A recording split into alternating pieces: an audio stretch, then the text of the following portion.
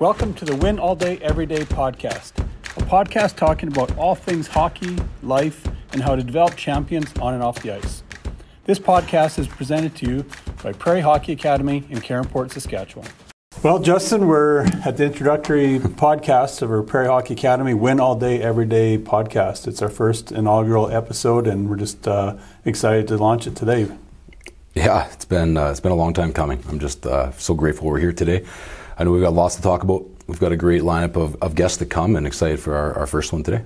Yeah, so let's jump right into it. In terms of Prairie Hockey Academy, you are the co-host with me on this podcast, but you're much more involved, obviously, in the academy. And talk about Prairie Hockey Academy and how it got its birth, like its history. Walk us through that, as you are the founder, you're the president of the organization. Mm-hmm. How did things get started? Probably goes back to 2010 when we started running a kids hockey program, and it was a spring hockey program with an intentionality on using the power of hockey to develop life champions. And so just taking hockey, practicing, but then going to a classroom and just teaching some really, some core leadership principles into 10 and 11-year-olds and just watching it stick. And so that kind of started off, and 2015 comes along with this idea of what does it look like if we could build a high school program again? Right. And so it kind of burst from there. We launched in September of 2017, and we're heading into our 7th season. Yeah, that's exciting. It's crazy that 7 years has come and gone. And I remember talking to you in those early days, and you're sending me different logos and ideas right. and whatnot, and just getting a thought process around it. And here we are, we're going to hear throughout the podcast today. Lots of different really cool stories and talk about the culture and everything else. But before we jump into some of that, let's talk about the facilities. Obviously, a small town of Caronport where the academy is located, you might think, well, what can there be for facilities? But I know Prairie Hockey Academy is, chasing and pursuing excellence, wanting to set standards of behavior, but also just a high level of excellence in our facilities. So talk to us about the facilities that are at Prairie. Yeah, well, going back to that logo real quick, I think 7 years later, it's fascinating how many comments we still get about that logo that we chose. And it was a bit crowdsourced, right, in a way, right. In our jerseys. But facilities-wise, we're partnered with Barret Christian Academy. And so all of our student athletes attend the BCA high school, get to be a part of that school, and, dormitories there and the cafeteria, and the school does a great job on that. Then we play inside of the Barkman Arena, which was a beautiful 500-seat, theater-style seat arena that was open in 2009, kind of like an NHL practice facility. Right. It's a nice arena, but I think over and above that, we added the Champions Hall last year, and so the Champions Hall was a big vision for us that came. It took a few years to get there. It's a 4,000 square foot expansion with 4 beautiful team rooms that we did a lot of work to tour different facilities to take a peek at what does it look like to have a high-end junior level type of dressing room with a beautiful logo on the ceiling of it, and some LED lighting and some really nice seat cushions. And I think the guys just walk in and they feel we've looked after a lot of the details. Right. And that whole the whole idea of to whom much is given, much is expected, and we really lay it out so that when people arrive there, they know they're going to be hosted well. Right, and such a world-class facility. Also, then we really want to be about preparing the student athlete for that next level, right? And so, by them getting into that routine of having their own locker room and having that setup, it's really getting them ready for when they jump into junior and pro afterwards, because now it's not something new. They can build their routine around it. So I think it's an excellent setup for sure. Talk to me more about the high performance training center and what that looks like. Yeah, high performance training is something it's a big piece of what we do. I think games are won and lost in the gym. I think that's where our preparation starts, and right.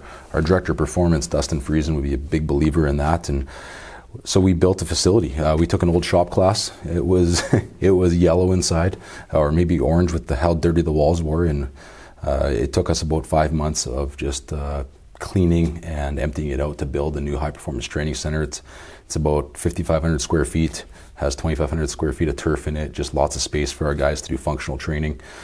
And we believe it's almost like an NHL caliber facility. Right. We consulted with Gary Roberts and his team at the Gary Roberts High Performance Training, and his director of performance, Adrian Valaka, just to help us lay it out and give us some strategy on how would we build a facility that would be conducive to high-performance hockey development. Yeah. And I think we nailed it. Yeah, absolutely. I mean, you get comments all the time, whether they're taking people on tours or people that are coming through, not even involved in PHA. They just want to have a look and because they've heard about it. So it's a brilliant facility that holds great pride, I think, with our student athletes as well when they're in there working out. So now we've talked about some of the excellence around our facilities, but obviously those are just empty echo chambers if we don't fill them with people. Yeah. So talk about some of the people that that really drive home what really goes on at Prairie Hockey Academy in terms of like our staff, our coaches, and probably really importantly our teachers. It starts, I think, in the classrooms, right? We talk about first things first, and we're student athletes, and so student first. And we have some excellent teachers at BCA. Feedback I get from parents so often is that they just feel it's different. The teachers love the kids, and they create this environment where academic success is highlighted and prioritized, and we find success in that. Right. Staff-wise, it's fun. There's been challenges sometimes. I haven't met any ex-NHL guys that married a girl from Caronport and moved home, and so our location sometimes, we don't have. We're moving. A lot of times we move people into Moose Jaw, Caronport area, and that's good. I mean, we had Barret. You moved here all the way back from Vancouver, and so that was a big step last year to hire you as our general manager and U15 prep head coach, and now this year we were able to get the band back together with Chris Trendle joining us from Trinity Western. Yeah. And so that builds out our U15 team. And I think our coaching staff's really developed. I think it was May 2nd this year, right? May 2nd, we were fully staffed for the 23-24 season, and that's the earliest we've ever been, and we're excited about it. For sure. And it helps with all kinds of retention, but also in your recruiting process. And we'll talk about that in some later segments. But yeah, I'd agree. Like even our office right down the hallway, from the high school being right in the center of the kids' day at school, I think is a brilliant location because it's a real collaborative environment that all of our staff, I feel anyhow, we get along brilliantly, and it's a great work environment. Yeah, when we talk to coaches sometimes in the past about when we're recruiting coaches, I'm often saying, coaching can be a tough profession. It can sometimes feel really lonely. Right. When you come to Prairie Hockey Academy, it's quite a bit of a different feel. There's the camaraderie of the team of coaching staff that's really key, and sometimes we'll compare it to maybe like what it'd be like to be in a fire hall, right, with a group of firefighters, and we're learning from each other, and so you're able to support Rob Holine as one of the U17 coaches and questions he might have about a system or some video or even just some scouting or recruiting, but I think that's been really key, just to sharpen each other and help build up great coaching staff. Yeah. So we'll jump into the next segment, talking about day in the life of our athletes, right? Yeah. So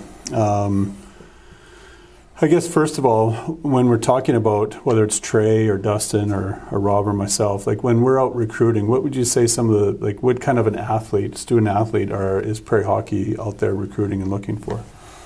Yeah.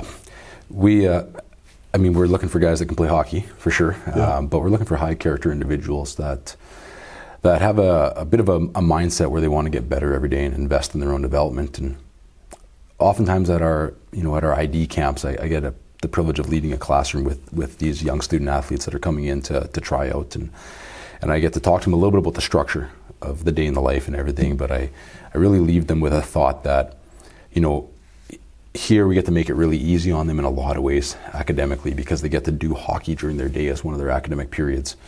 But with that comes a great expectation that we expect them to show up and work really hard at the same time to get better every day. And if they don't want to do that every day, if they don't want to get better, if they don't really love the game of hockey, then it's probably not the right spot for them. Right. And so I think it starts with that. There needs to be that bit of that fire in the belly of going, I'm passionate about this. I want the opportunity to invest in my development every day.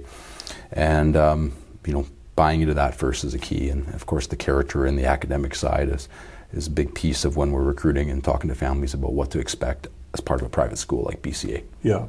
And that come September when they roll in to register for classes and get set up, they're not flipping a switch then. Obviously, they've got their summer right now. So even as we talk about a day in the life, for a guy that's committed to come to us already or someone that's still pondering it, like what should their summer be looking at, like right now, like what are some things that they should be doing to chase after that excellence? Yeah, that's good. athletes these days, I mean, we talk about multi-sport and the need for rest and the need for recovery, and at the same time, to be a high-performance athlete, we need to be recognizing that there's seasons of loading and rest. And your summer period right now, I'm sure everyone took a couple weeks off, and especially off of the ice. That's really key. Yeah. But right now, you know, the expectation would be a lot of our athletes would be training, that they'd be recognizing weaknesses, places to train to get stronger, and just being prepared and faster for the season to start. So then when they get here in September, like it's kind of like drinking from a fire hydrant. There's just so much that's going on because you know, you're maybe moving from out of province or out of town. So you're meeting new teammates, new staff, you get new teachers, new classmates. That's right. You know, some might be in a billet program, some in our well-run dorm program, and all those different things. But what would, so in September, what can they expect? What does a day look like for the U18s? Yeah, U18. So when they arrive here, you know, a day in the life of your school day, your period 1 might be a core class of an English or a math.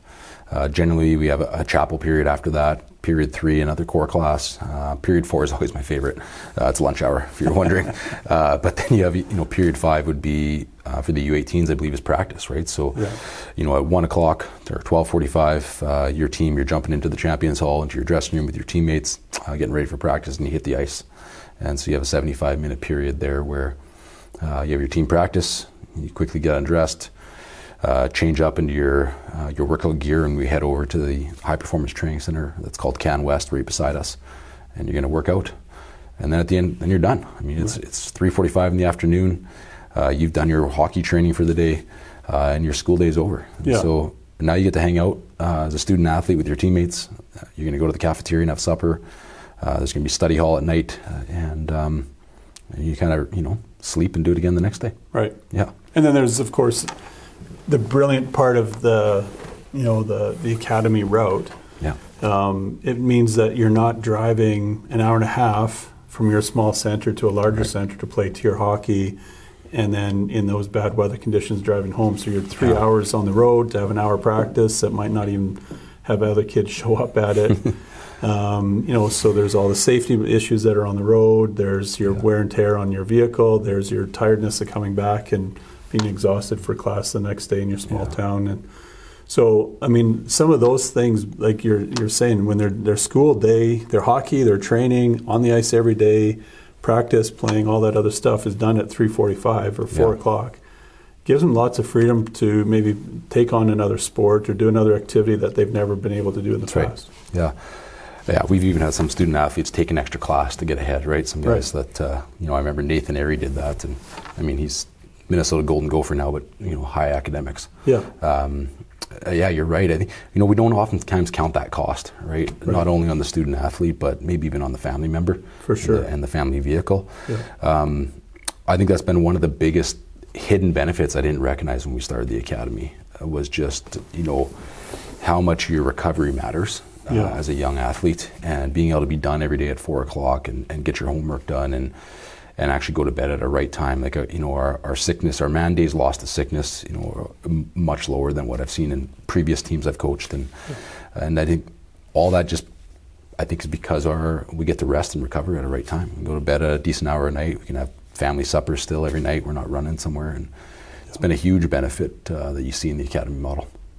Great. Well, we're getting close to our break here, but while we're talking about, you know, our facilities and our people and stuff like that, 7th year in operation, there's got to be some alumni along the way. Like, what are some what have our alumni been up to?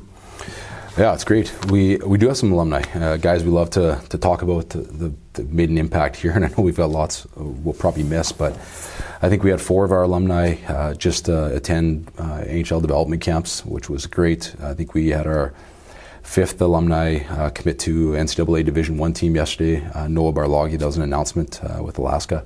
Right. And so, you know, Chase Coward last year, I think it's just an incredible story, and I believe our league just is going to be releasing a story they wrote about him next week. He just came back from the Minnesota Wild development camp, and you know, he had what looked to be a career-ending hip issue, and came to coach with us last year. It was so cool. Yeah. And then in November gets a phone call to go and get double hip surgery, and he's starting in the net for the Red Deer Rebels at the end of the season, and you know, Minnesota Wild camp now. And so Yeah, it's been fantastic to see guys like Chase and Atlee Calvert and others. And Chase is a story, like he's a small town kid that couldn't make his AA team and had nowhere to go, so ends up at Prairie Hockey Academy, and 2 years later he bypasses all those other kids and he's at a Hockey Canada summer program camp. He's off to the Buffalo Sabres and Minnesota. That's like there's, so just one of those stories of like one of our alumni that, it wants to come back and volunteer in the summertime with our Prairie Performance and our summer camps, involved in spring hockey. Like he's not just sort of blow in, blow up, blow out guy. Yeah. He wants to be back involved. So I think that really speaks to our culture and the people that invested in him. He now wants to turn around and give that back. Yeah, absolutely. I mean, seeing feedback and talking to a family member this morning that was at our camps last week, and Atlee Calvert and Ethan Peters were our 2 guest coaches all week long, and just they were blown away that these 19, 20-year-old young men were out in the ice. They're heroes to their kids, right? Yeah, they're, for sure. They're 10-year-old boys, and it's awesome to see them, give them back like that. Right before the break, we just want to do a quick sort of recap. Our ice was out for a couple of weeks for maintenance at Barkman Arena, which is great. Taking care of all those operational needs and stuff like that. So give our Prairie Performance guys a chance to just spend some time in the gym and working on some refinement there with Dustin. But this segment of sort of our recap, as we go through each podcast, we want to talk about all the different highlights from each week. So as we get into the season and have reports on how teams performed and how student athletes were doing, and not just recap on their performance, but how they were maybe leaders in the classroom and different things. So as we move into the recap segment, talk about what is Prairie Performance. We've talked about it here a little bit, but how is that different than PHA, and like what is Prairie Performance? Prairie Performance, when we opened the High Performance Training Center, just an opportunity to provide a world-class training opportunity for young hockey players that want to train for the summer. So Scott King's our Director of Player Development, and with our Prairie Performance program, he looks after all the on-ice. And then our Director of Performance, Dustin Friesen, is in the gym looking after all the programming and the training in the High Performance Center. And so we had small groups that we limited to in kind of 3 different groups, almost like a major junior pro, a junior U18 AAA, and then more of a U15, U16 AAA level when we started. And it's grown quite a bit. I think we have 54 student athletes as part of it right now. We've got guys that, like a Reese Newkirk, Jackson Weave, Max Warner. These guys are all under NHL contracts that are in there training every day, 5 days a week with Dustin, and I mean numerous others that are playing WHL and Junior A and everything, and Division I athletes. And it's grown quite a bit, and it's awesome to see these guys come in and commit and to their development 5 days a week and go from the gym to the ice. Right. And it's not just, we're not just talking about Carenport guys or Moose Jaw guys. Like dudes they're driving in from Swift Current, Moose Jaw, or Regina. Like they've seen the value in what we're offering, and obviously word's getting out there. So I think I'm excited to see it keep growing. I think that in anything that we're doing, I think a student athlete's word of endorsement is the best thing. Like we could spend money on advertising and whatever else, but when Atlee Calvert says to a teammate of his, "Hey, what are you doing for the summer training? Because what I'm doing, that's why I scored all my goals this year, or did what I did." Yeah. Right. And then all of a sudden, we get that swell of athletes coming in wanting to get better. And I think, when we built it, we just said, who's doing this well, and how do we learn from them? Right. And so I remember I just randomly made an email to Gary Roberts and his group, and that's how we connected with Adrian, and he kind of helped us build it. And we Dustin and I were saying, we want to be a one-stop shop here. So when kids come up, be a part of their young men, be a part of this Prairie Performance program, they come to Carenport. We want them to have ice time. We want them to have some therapy, and we want them to have strength training. Yeah. Oh, and we want them to have nutrition. So how do we do that? Because there's not much when they're here. Yeah. And talking with Adrian, we suggested a couple of products we were going to use, and he's like, maybe don't. Hold on a second. I've got somebody for you to talk to. Yeah. And that led us down this whole road with a partnership with Designs for Sport. And we launched the Prairie Performance line of supplements. And so we know that they're NSF Sport certified for our guys, that they're extremely clean. Super important, for sure. And our athletes are just telling us, like, my body feels better when I work out with this stuff, right? With some aminos and some hydration and some paleo protein that just doesn't. We've just noticed the guys really noticing a difference. So the Prairie Performance is kind of an all full stop. You get everything all in one. Yeah, that's great. We're going to move into the next segment here right after the break, our guest spot where we bring in different guests each time. We've got a great guest for us today in our inaugural podcast. But I mean, in the future, we got guys, like Gary and Adrian that are going to come on, and Scott King and his dad Dave, and there's going to be a slew of people that are going to come on. The guest part's going to be a lot of fun, and some will be right here in the studio, and others will, through the World Wide Web, we'll be bringing them in. But for now, let's go to break, and then we'll come back and we'll have a time with JP as our first guest.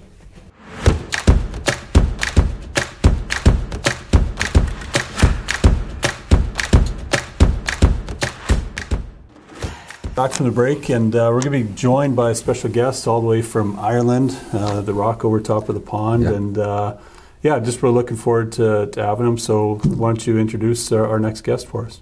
Yeah, sure. Good friend of mine, JP Nerbun.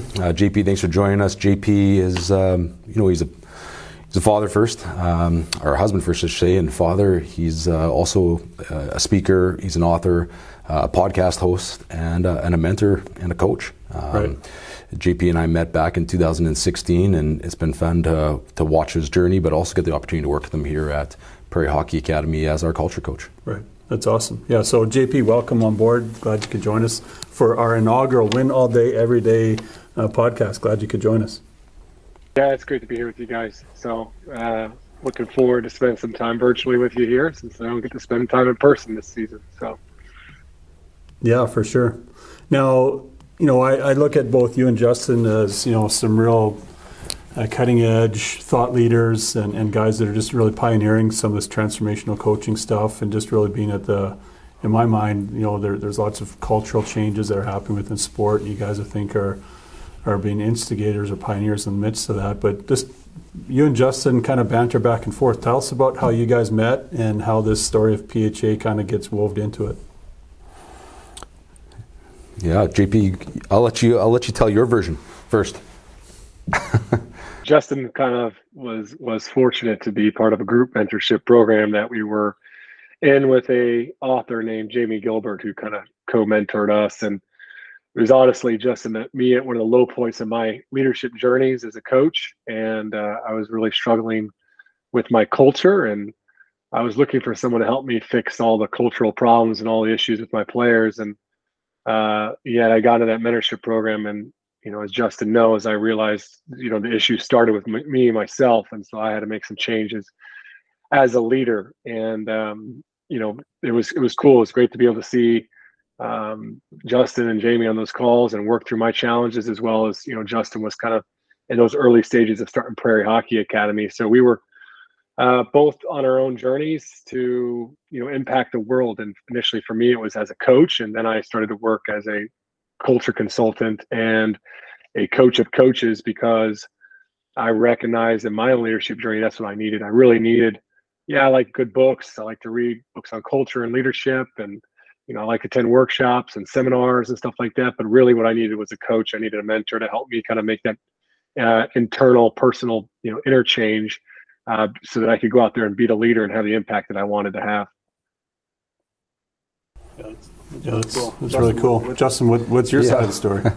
Yeah, I think what an incredible meeting really for JP and I, and I think he was right. I think we learned lots from Jamie as our coach in that, and what I appreciated about that time in meeting it was just Jamie just kind of told us, like, if we want to see change, it has to start with us, and we need to change. And there's lots of conversation and banter that went back and forth, and challenging conversations with Jamie for both of us to change. And I really think even JP's first book, Calling Up, was probably birthed in that time. We talked lots about this idea of calling up. It was it was JP that brought that to the table, and it's been fun to watch his journey. I mean, I've watched this man decide at that point in time to take on a challenge to read a book a year so that he could, dive into his own leadership development, so that he could have a greater depth to draw from to teach others. And it's been really neat to watch him grow as a transformational coach. Right.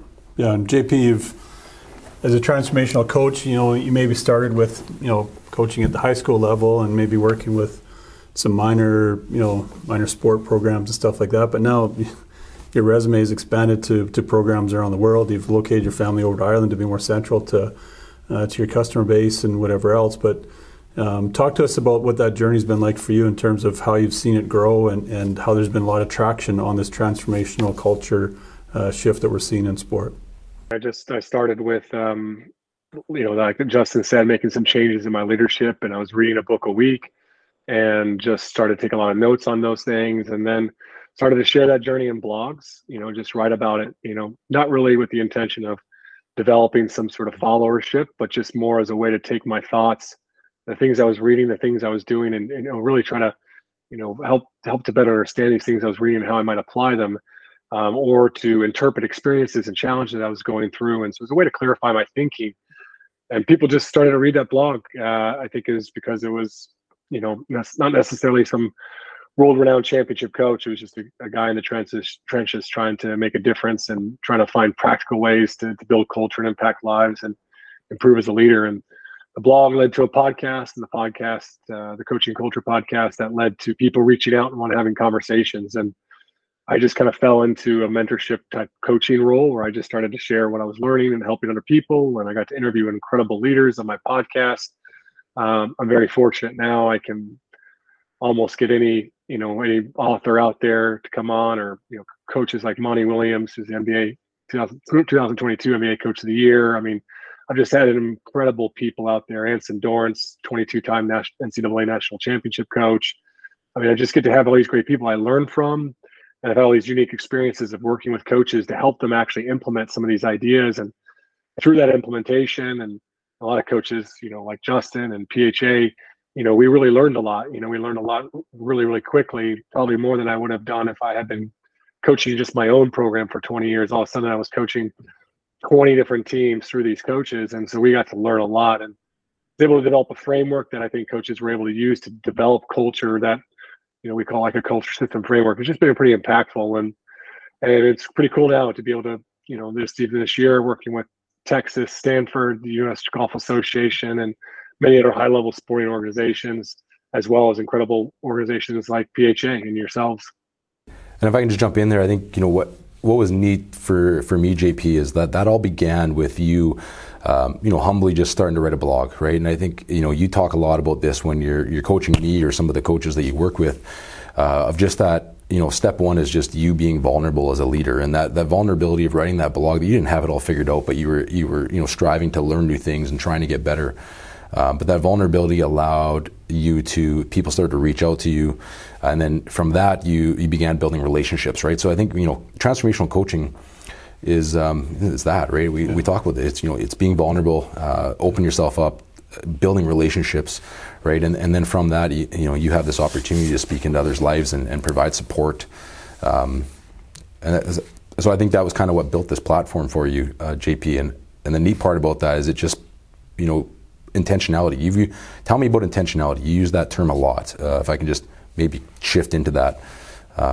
We talk about, is that the main thing, like strong intentionality for any type of transformational culture? Yeah, you hit it right there. I mean, I appreciate first off, the comments about the vulnerability thing. I mean, I just try to remain vulnerable too. I think not in some fake way to try to connect, but really just genuinely, like, I don't have it all figured out, and I still struggle as a leader in my own home. I struggle in my leadership of my business, and I'm just really trying to grow at all these things with coaches, that I work with. And so it's a unique journey in that. But when it comes to intentionality, I mean, there's a lot of, I think every coach, really, I almost say almost every coach that gets into coaching, they get in there with the right intentions, right? They want to make an impact. They have some unique why. But when I got into coaching, it was because I wanted to give back to young people in the way that I was given to as a coach, right? So a lot of people might have that mission or that vision of what it might be to impact lives. And a lot of also people have a servant heart, like they go out there, they serve, and they give a lot to others. But oftentimes the missing piece, as a kind of a friend, mentor of mine, Dave Brandt, who won 7 national championships at Messiah College, says, is they miss that third piece, which is intentionality. And that's the third leg in that 3-legged stool that so often people miss. And the intentionality is here's my beliefs. Do my behaviors align with my beliefs, right? Here's what I say I value. I value grace, respect, integrity, toughness. Do I demonstrate that? Now, I don't have to be perfect on that, right? But I'm saying I'm always striving for grace, respect, integrity, and toughness, or whatever my core values are. And when I fall short from that, I'm honest about that, and I take ownership of my failure to live those values out. So intentionality is first off making sure your own behaviors will match with your beliefs, and secondly, intentionality comes down to aligning strategy with what your intended results are.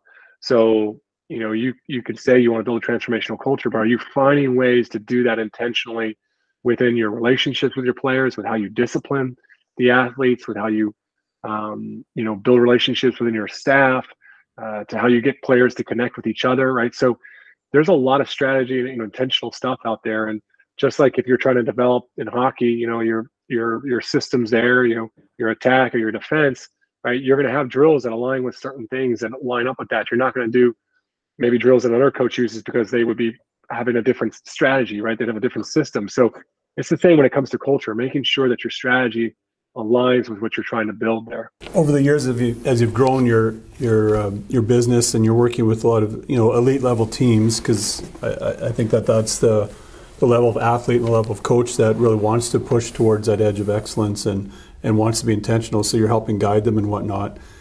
At Prairie Hockey Academy, we're dealing with 14 to 17, 18-year-olds, and they're all still living that dream of getting to the next level, whether that's into junior, university, pro, whatever it would be.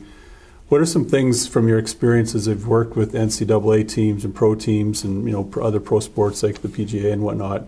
What are some advice that you would be able to give like our younger elite athlete to help them navigate that intentional step for them? Yeah, that's great. I think, one thing is to find a really great organization like yourselves that is going to help support that and going to be intentional as leaders, right? If you just stumble into any program or you're seeking something that's just going to maximize your exposure, are they actually helping to develop you, not just as a player, but as a person, right? So if you want to be successful at the next level, you're going to have to be in a place that is intentional about your leadership growth, your character growth, right? So, and I think that's what makes PHA so exceptional is that, all your coaches are getting coaching, through me, and you've got all these intentional things with Humble Strong, with our mental strength training. And the coaches are highly intentional, meeting with players one-on-one, right? There's so much intentionality in the development of the human being and the person. So make sure you're in the right place where you're going to grow. Don't just chase a place with, fancy locker rooms or, a big name out there. If you get in a place where you can grow, then you're going to be in a right place to be successful. I think the other thing too is, obviously we all have goals and dreams, right? And those are great to have. And I would make sure that I have those goals written down. I want to play in the NHL someday. I want to go get a scholarship someday or whatever it is. But why don't you spend some time, I would say, focusing on who you want to become through that journey, right? And really focus on that identity. Like what's important? What do you want people to say about you as a teammate? What do you want people to say about your coaches in the future, 10, 15 years? What will they have said about you? If you were to make it in the NHL, what type of player would you want to be there? Like, look at the players there, the guys you admire, not just on the ice, but off the ice and the lives that they live, and try to find the qualities there. What are the qualities to be that person off the ice, but also the qualities that are going to help you to be successful. So obviously, if you're going to make the NHL or something like that, you're going to have a really great work ethic. You might need to be a really great teammate, or you need to be other things out there. And so once you have some of those idea of the person that you want to be, the player you want to be, then it's about just finding the right behaviors, the right habits, the right disciplines in your life, and just making sure that those align up. And what you'll have is this identity of this guy that's a hardworking, gutsy, mentally tough, right, caring teammate. And then you'll start to say, okay, if I go out there and do all the things that I need to do to be that person, to be that athlete, to be that player, I'm probably going to end up putting myself in the best chance possible to be able to achieve those goals. Thanks, JP. You've traveled the world quite a bit now, and I know you're working with professional teams and professional coaches, as well as obviously college and down to high school. In your travels, in your experience, I guess, what do you think you're starting to see? Is there starting to be a strong culture shift happening where, moving from maybe a transactional sporting environment to something a little bit more transformational with how they treat their athletes? It's interesting, guys. Sometimes in the world of the sports seems to be like the leaders in the pack in certain movements. And, at the end of the day, there was coaches out there like John Wooden at UCLA, however many years ago, back in the 60s, and he was very transformational. But yet you had some other guys that were highly transactional that used a lot of aggressive, demeaning types of coaching behaviors. And, so there wasn't really, I don't know if it took complete root in the coaching world. But what you've seen in the business world and Fortune 500 companies out there is that there's been a shift in leadership and culture. All of a sudden now it's people are focusing on the person, not just the employee, and there's personal development within companies, and there's more balance, and there's just a more human element to everything. And sports are starting to move in that direction too. I mean, just from a leadership perspective, I mean, it's interesting. I mean, if you're a real high performer at any of the big companies like Google or, Apple today, if you're a high performer, they're getting you a coach. If you're a low performer, they're probably getting you a coach as like a last resort to maybe try to keep you in there and develop you, right? Now, hopefully, this is where we're starting to head in the world of sports, is that all coaches are going to have coaches to work with them on that. And so I think that's one thing that's changing, but I also think the use of social media, there's a lot of things that have been challenging and bad about social media, but I think the interconnectedness of social media and phones has changed the dynamic. So 25, 30 years ago when I was playing, the reality was if I wasn't happy about my situation, I didn't know there was better out there, right? But all of a sudden now I'm more connected to other people and other teams and other leagues, and I might go to University of South Carolina and my buddy goes to University of Tennessee, and all of a sudden he's like, oh man, but it's way better over here. Like it's all of a sudden now athletes have choice with the transfer portal. And so if a coach is going to treat you the wrong way and the culture is going to stink, you're going to realize, well, they got something better over there. So I'm just going to go over there. Right. So culture can be a thing that helps you to stay. And that one of the guys I work with, one of my clients is, Dusty May, who's a men's basketball coach at Florida Atlantic University. They made it to the Final Four last year. It was a Cinderella story. It was the most successful year. And Dusty's built his team, and that success was built on guys that wanted to stay with him. They were committed to the culture, right? And he did that by treating people right. That's powerful. Yeah, it's true. Speaking of transformational coaches and creating great cultures, you and I both read the book, JP, and Barret, I don't know if you have or not, but one of my favorite books that got me into this was Inside Out Coaching by Joe Ehrmann. And in that book, Joe lays out that his favorite coach is Dorothy from Wizard of Oz, if I believe that right, or if I remember that right. And I think that's really neat, and we're not here to dissect that book today. We could another time, but I just wonder how many people are going to say it's Ted Lasso today.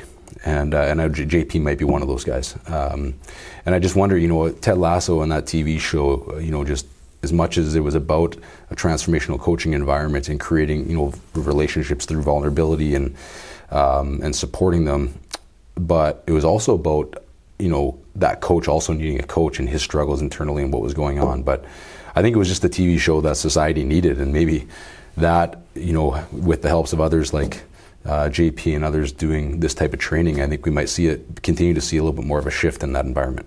I hope. But Ted Lasso, pioneering spirit in coaching world.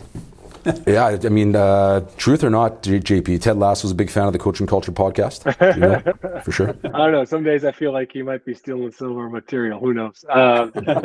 No, I think it's been cool to see that take off and people, gravitate to it for a variety of reasons. I think it's also just, it's honestly one of the ways that I always wanted to approach coaching if I ever got, back into it full time was, whether I stayed in basketball or moved out of it, I was just like, I'll just focus on the culture and I'll hire somebody else out there that loves to do the X's and O's, because the relationships and the human piece is what it's about. And I mean, that's what the show's all about. Is, he doesn't know a lick about soccer, and he doesn't need to. At the end of the day, he just puts the right people in position to make those decisions, and he just focuses on the human element, and he crushes it obviously in that, and it leads to not just a successful soccer team, but a a place where people love to show up and love to come to work or love to come to play every day. And I think, that's obviously some of the visions for so many of us, right? And when you create that culture, that transformational culture, it just gives you purpose to come to work every day, and then you can do your job with passion. That's what I love about it. So, JP, I believe you're going on to like about your 300th plus podcast. You've, like we said earlier, you get the chance to travel the world and work with all these other thought leaders and brilliant coaches. Just give us, if you were sitting in front of our, 4 teams right now, and they're sitting here in your audience, what's a nugget of wisdom that you would drop on them as they're just kind of wrapping up their, there's 6-7 weeks left before they show up to us? What's something that they can be intentional with right now in their summer program? Yeah, I think there's going to be a lot of, obviously you're going to come in there with a lot of pressure on yourself to, when you come to PHA, or if any athlete's coming into a new program, to easily want to feel like you're connected and feel like you belong. And sometimes that can cause us as athletes to do dumb things. Sometimes it can just cause us to kind of just not be ourselves because we're just so focused on fitting in. And I think one of the most powerful things you can do as an athlete is, when you come into any environment, is just say, how can I help others, right? How can I help others get connected? How can I help others in this environment feel like they belong? Like, how can I build those relationships and connections and friendships?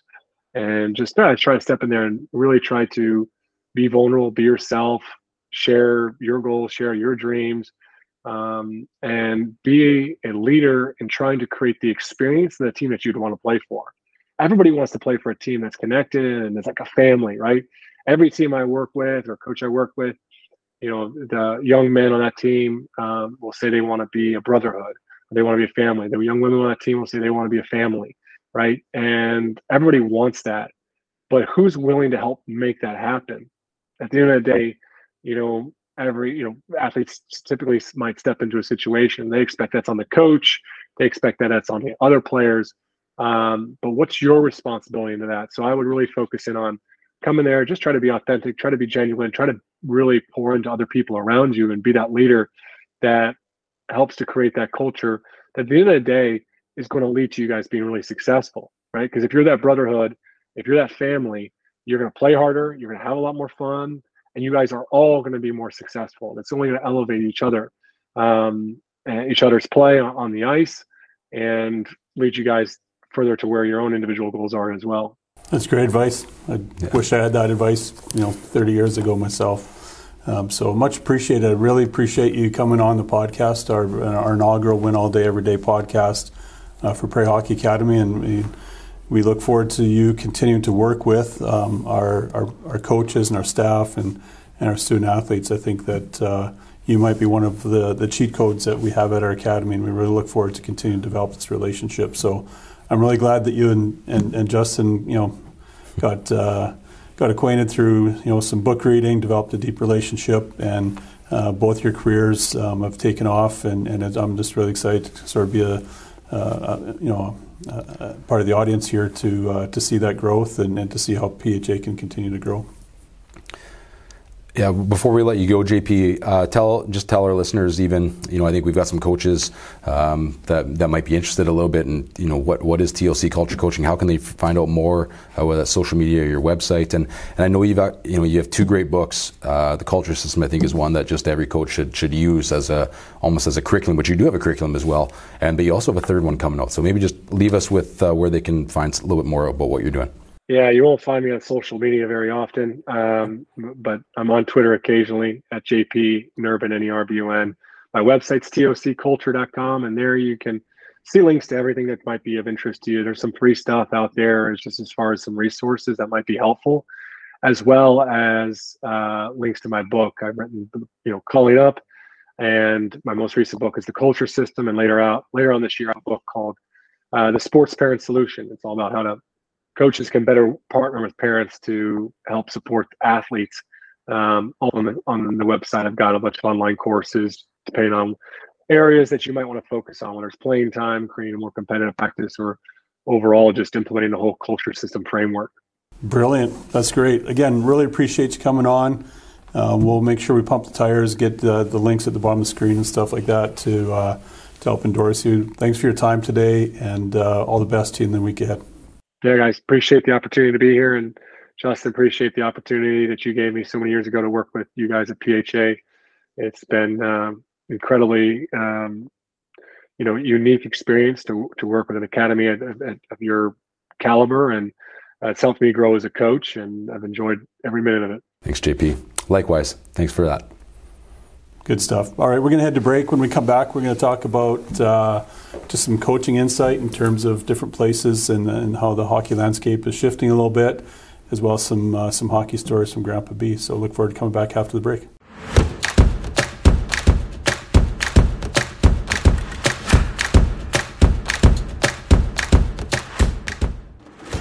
Okay, we're back from the break. That was great to have JP on as a host. Really look forward to, again, working with him. And in that segment each week, we're going to have lots of other great guests. And so I really look forward to that continue to build and see other people jump on board our Win All Day Everyday podcast.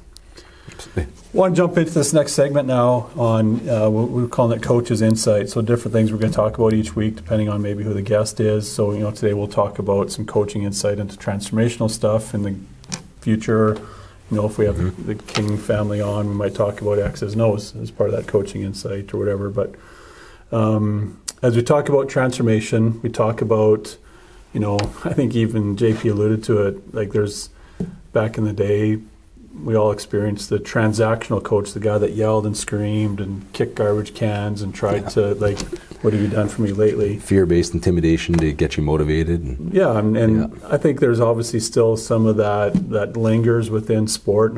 Hockey's not the only culprit to have those type of coaches, but there's transformation that's happening. But I think, let's talk about the hockey landscape overall. There's been some seismic shifting that has happened in the last 3-4 months, with different leagues, going rogue and leaving Hockey Canada and governing bodies changing and all kinds of things. It seems like it could be a messy pathway. What are some things that that you're hearing and what you've heard about or what's going on in that landscape?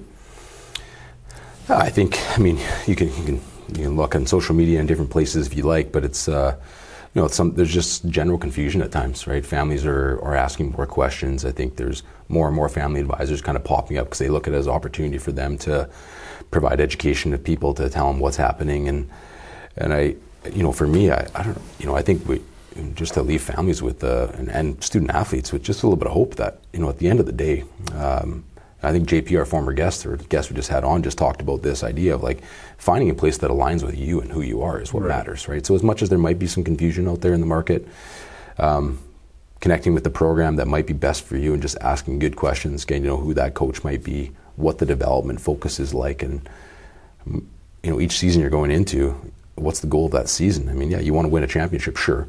Yeah. But at the end of the day, the goal should be strong development, great friendships and relationships that are built, and positive memories. Yeah, absolutely. And I would echo that. I think that the biggest part that you hear when, the old pathway used to be, you go to minor hockey in your small town and, some scout happens to see you and they go to a camp and, you go to that, get invited to their fall camp, and you make the junior team and, there was a pathway that was very traditional. But that pathway is, right.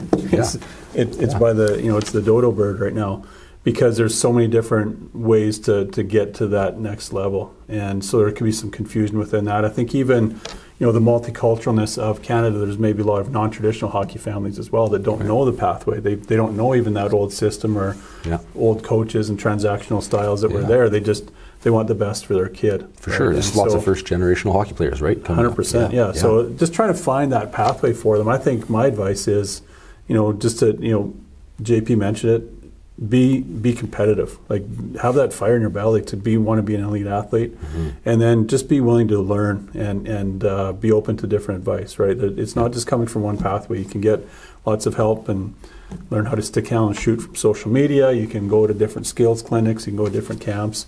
But I think the confusion comes where, parents are just like, well, I got to send my kid to every camp. I got to send my kid everywhere. Kid ends up getting burnt out. By the time he's 19, he doesn't want to pick up his hockey stick. Yeah. So the information I would pass on is just keep loving the game, right? You love the game. When you find a place that aligns with your values and your brand, and I hope that PHA would be that for our student athletes, they're going to come with purpose and leave with lots of passion. And they're not going to be burned out. They're going to be like full of energy and really prepared for that next step, right? So as confusing as it is with all the rogue leagues and everyone leaving and this league leaving there and not sure what pathway to go and what advisor to listen to, just be you, be diligent and pursue excellent, and the game will find you, right? And then your path will become clear. I think that probably is the biggest message we can leave with everyone right now. Yeah. Good. Well, let's jump into our next segment. I don't know. We'll call it Grandpa B. Got to my son and his wife. Congratulations. They gave birth to our first granddaughter, Hazy K, and so I just I'm starting to embrace. I'm moving from dad jokes to grandpa jokes now, right? And I've always had the opportunity to be in the game for a long time. I got lots of crazy stories, so I just want to call this segment Grandpa B's Story Time. And just want to have a chance to not just me tell stories. I mean, even if our guests want to tell some hockey stories, it's just some banter, right? But this is kind of a space for some hockey stories, sitting around the fireside talking about that. Right. So when you go from dad jokes or dad stories to grandpa stories, do they get better? Like, do they get longer? Like, that's I'm excited to hear. But I think they actually get shorter because I can't remember as much. The tails get better. I'm trying to think of the stories. The tails get shorter. Yeah, the fish gets bigger and stuff like that for sure. But I've had the game has treated my family amazingly over the years. In all the different places we've had to travel and work and stuff like that, and so I really feel that we've had an opportunity to experience lots of cool things, and love to dovetail those into how I coach and how I lead, and I think storytelling is Jesus did it all throughout the scriptures with parables, and you use it to be a connecting point and stuff like that, and I love telling stories, and some are from our time and trips to Kazakhstan, wild and crazy, and to just having some fireside chats with some friends and those memories. So look forward to unpacking some of these stories. Right. Yeah. I mean, one of these we'll have to hear. You and I just had the privilege of being at the Hockey Hall of Fame, right? And I mean, for me, that was a really cool. My story of that was just being able to walk into that facility with you where they just unveiled the women's hockey exhibit, and to just see you, see your team be enshrined there, if that's the right terminology, was really something for me, right? Just to see those tears of joy and just overjoy that came over you, and that was pretty cool. So pretty just special, hear a little bit more of that story one day would be really good. And I don't even know if our viewers and listeners know that you coached me. I mean, that's we're going back there too, right? So that was, for sure. Lots of when you're in the game long enough to start coaching the kids of the players that you used to coach. There's a plethora of stories to be told. Yeah, that's neat. Yeah. So I think the best story that I can tell that dovetails into our guest JP and all the stuff we've been talking about today in our inaugural podcast about transformational, intentional, coaching programs, all those different things, was the guy that shaped my coaching career and philosophy. By the many young guys might not know it, but all the dads out there are for sure going to know who Roger Nielson is. Roger, coached over 1,000 games in the NHL. Yeah, waved the white flag, didn't he? Yeah. They've got a statue of him outside in Vancouver, from the 80s and that Stanley Cup run that they had there. But Roger was a pioneer in many ways, right? Yep. Like Captain Video is what he would be known for. He, back in the day, he was a high school teacher that had access to like a 8mm reel that he would sit and watch hockey games, and it grew to, he would show up at our camps in the summertime with just a bag full of VHS tapes from all the, Philadelphia Flyer clips. And, this is all before we got Instat and all these other highfalutin, data-driven programs. But Roger pioneered all that. Like, he was the one that was in the basement, staying up all night, just watching film to try and find shortcuts to the game. And so he was a pioneering dude that, there used to be, if you pull the goalie, get an extra player and you've already burned out your timeout. Well, he figured out a way that if you put that goalie back in and then switch goalies. So Right. So put the different goalie in the next time and have him come out. Well, there was no rule that you couldn't keep doing that. So Roger was getting these like timeouts every face-off because he was switching the goalies. So NHL had to make a rule that no, you can't do that, Roger. Right. So just lots of really creative things that he was always trying to make happen. And so we had an opportunity through Hockey Ministers International to work with some hockey camps that Roger was part of, and one of them was in Caronport in the old, Sparrow Gardens. Back in the Sparrow Gardens. We didn't actually get to use the old Sparrow Gardens arena. We bused the kids into Moose Jaw for the actual ice time, but the rest of the camp was in Caronport. And one night we're sitting in our, we had Roger over for dinner with our kids, and my wife cooked a meal, and our neighbor had a dog chained up to a tree. It was this nice husky, big heavy dog. It's the middle of summer, it's July, and the neighbors weren't home, but this dog was home, no water, just sitting there melting in the heat. And as we're eating, Roger, like the window's over my shoulder to look outside and see this dog just kind of whimpering. And Roger was so distracted during the dinner time. And I sort of felt awkward, like is there something, does he not like the food, or like what's going on here? And he gets up to excuse himself. And he goes outside, and he unchains the dog, and he goes for a walk up the street and back down, comes into our yard, gets a bowl, gets it some water, and then tied it up in the shade on our patio. And then just came back in, and I was blown away. I'm like, here's this NHL coach. He's the head coach for Philadelphia Flyers. He's in like middle of nowhere, Saskatchewan. Yeah. Having lunch for us or with us, and here he's got this compassion for a dog. And so the conversation around the table was, I was kind of like, tell me about that, Roger. Like, what were you feeling? And he made the statement that I think is, I don't know if it's really like 100% defined everything I do, but it spins around that idea. He said, people don't know, or people don't care how much you know until they know how much you care.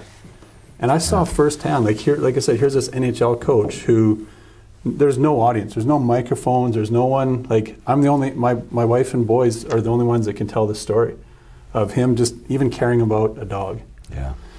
And if you look back at Roger's life and how he was a pioneer in coaching conferences, like the Roger Nielson Coaching Clinic in Peterborough every year would get hundreds of coaches from everywhere. And at that time, sharing coaching ideas was like, you can't do that. It's my secret. Yeah, there's no. But Roger's like, no, let's get everyone together and let's I care about your development. Let's have this. And he wouldn't even just be like, come to the clinic. He'd open his home, and I think his home is I forget. Well, it's Muskoka area, wasn't it? Yeah, exactly. That's right. So we'd go there afterwards and swim in the pool, and guys out on the boat, and just like he cared.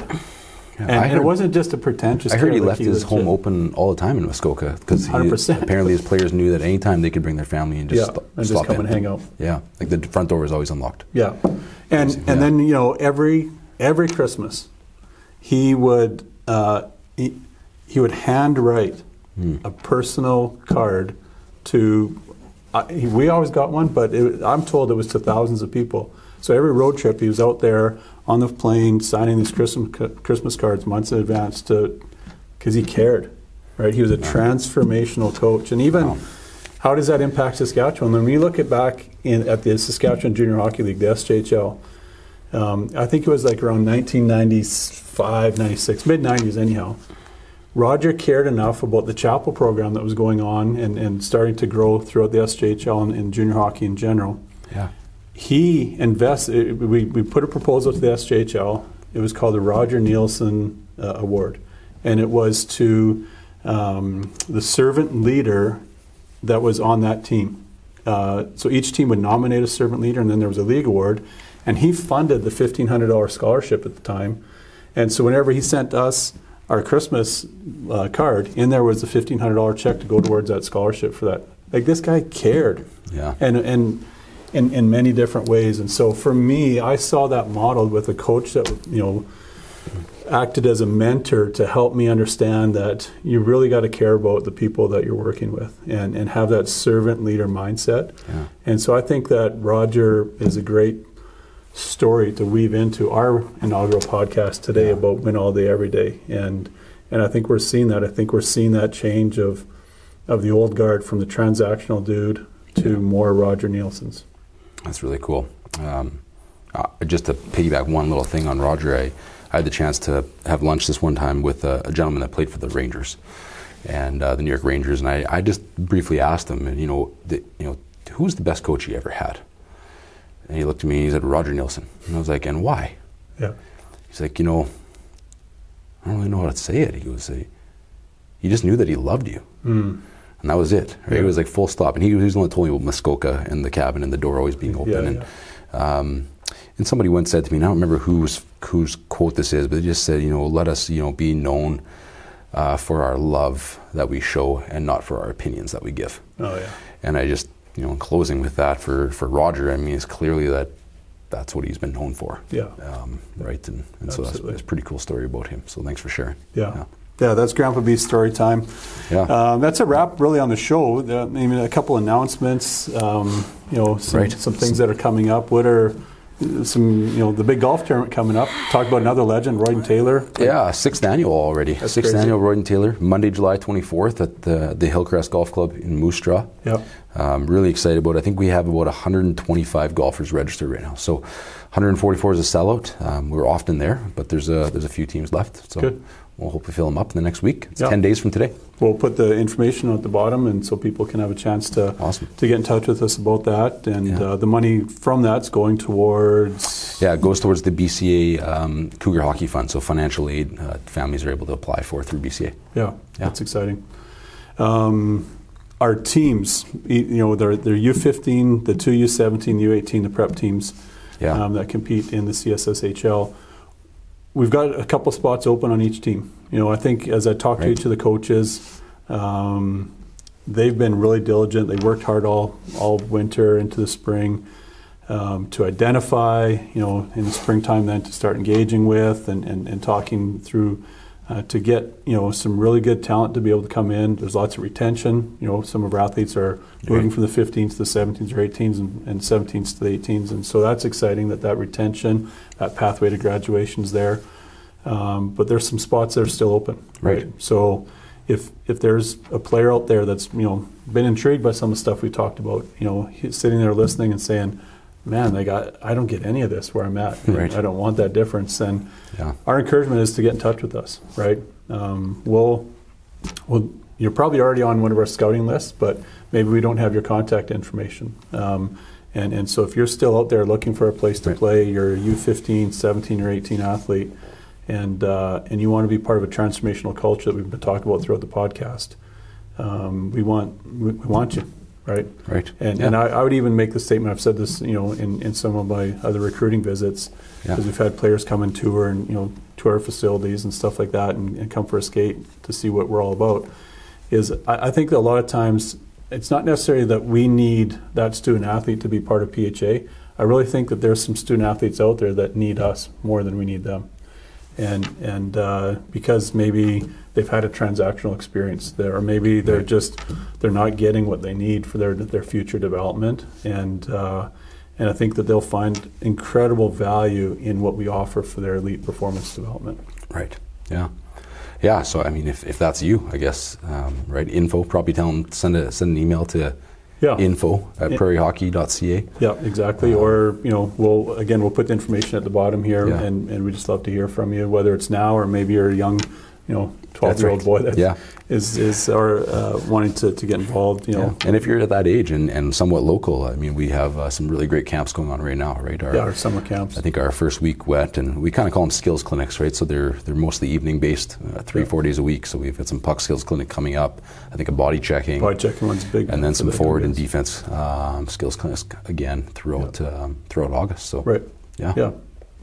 Great. Well, Justin, it's been a pleasure having this first show with you. I want to thank our producer, Joshua Kropf, for making all this happen. Yes. And just really thankful to be able to start telling our story. I think this is going to be a great journey, and look forward to co-hosting with you more often. Yeah, likewise. Thank you. This has been a lot of fun today. Good. That's a wrap. Awesome. Well, that was fun. I mean, that was the most fun I could have on a Friday afternoon, honestly. That was just fantastic.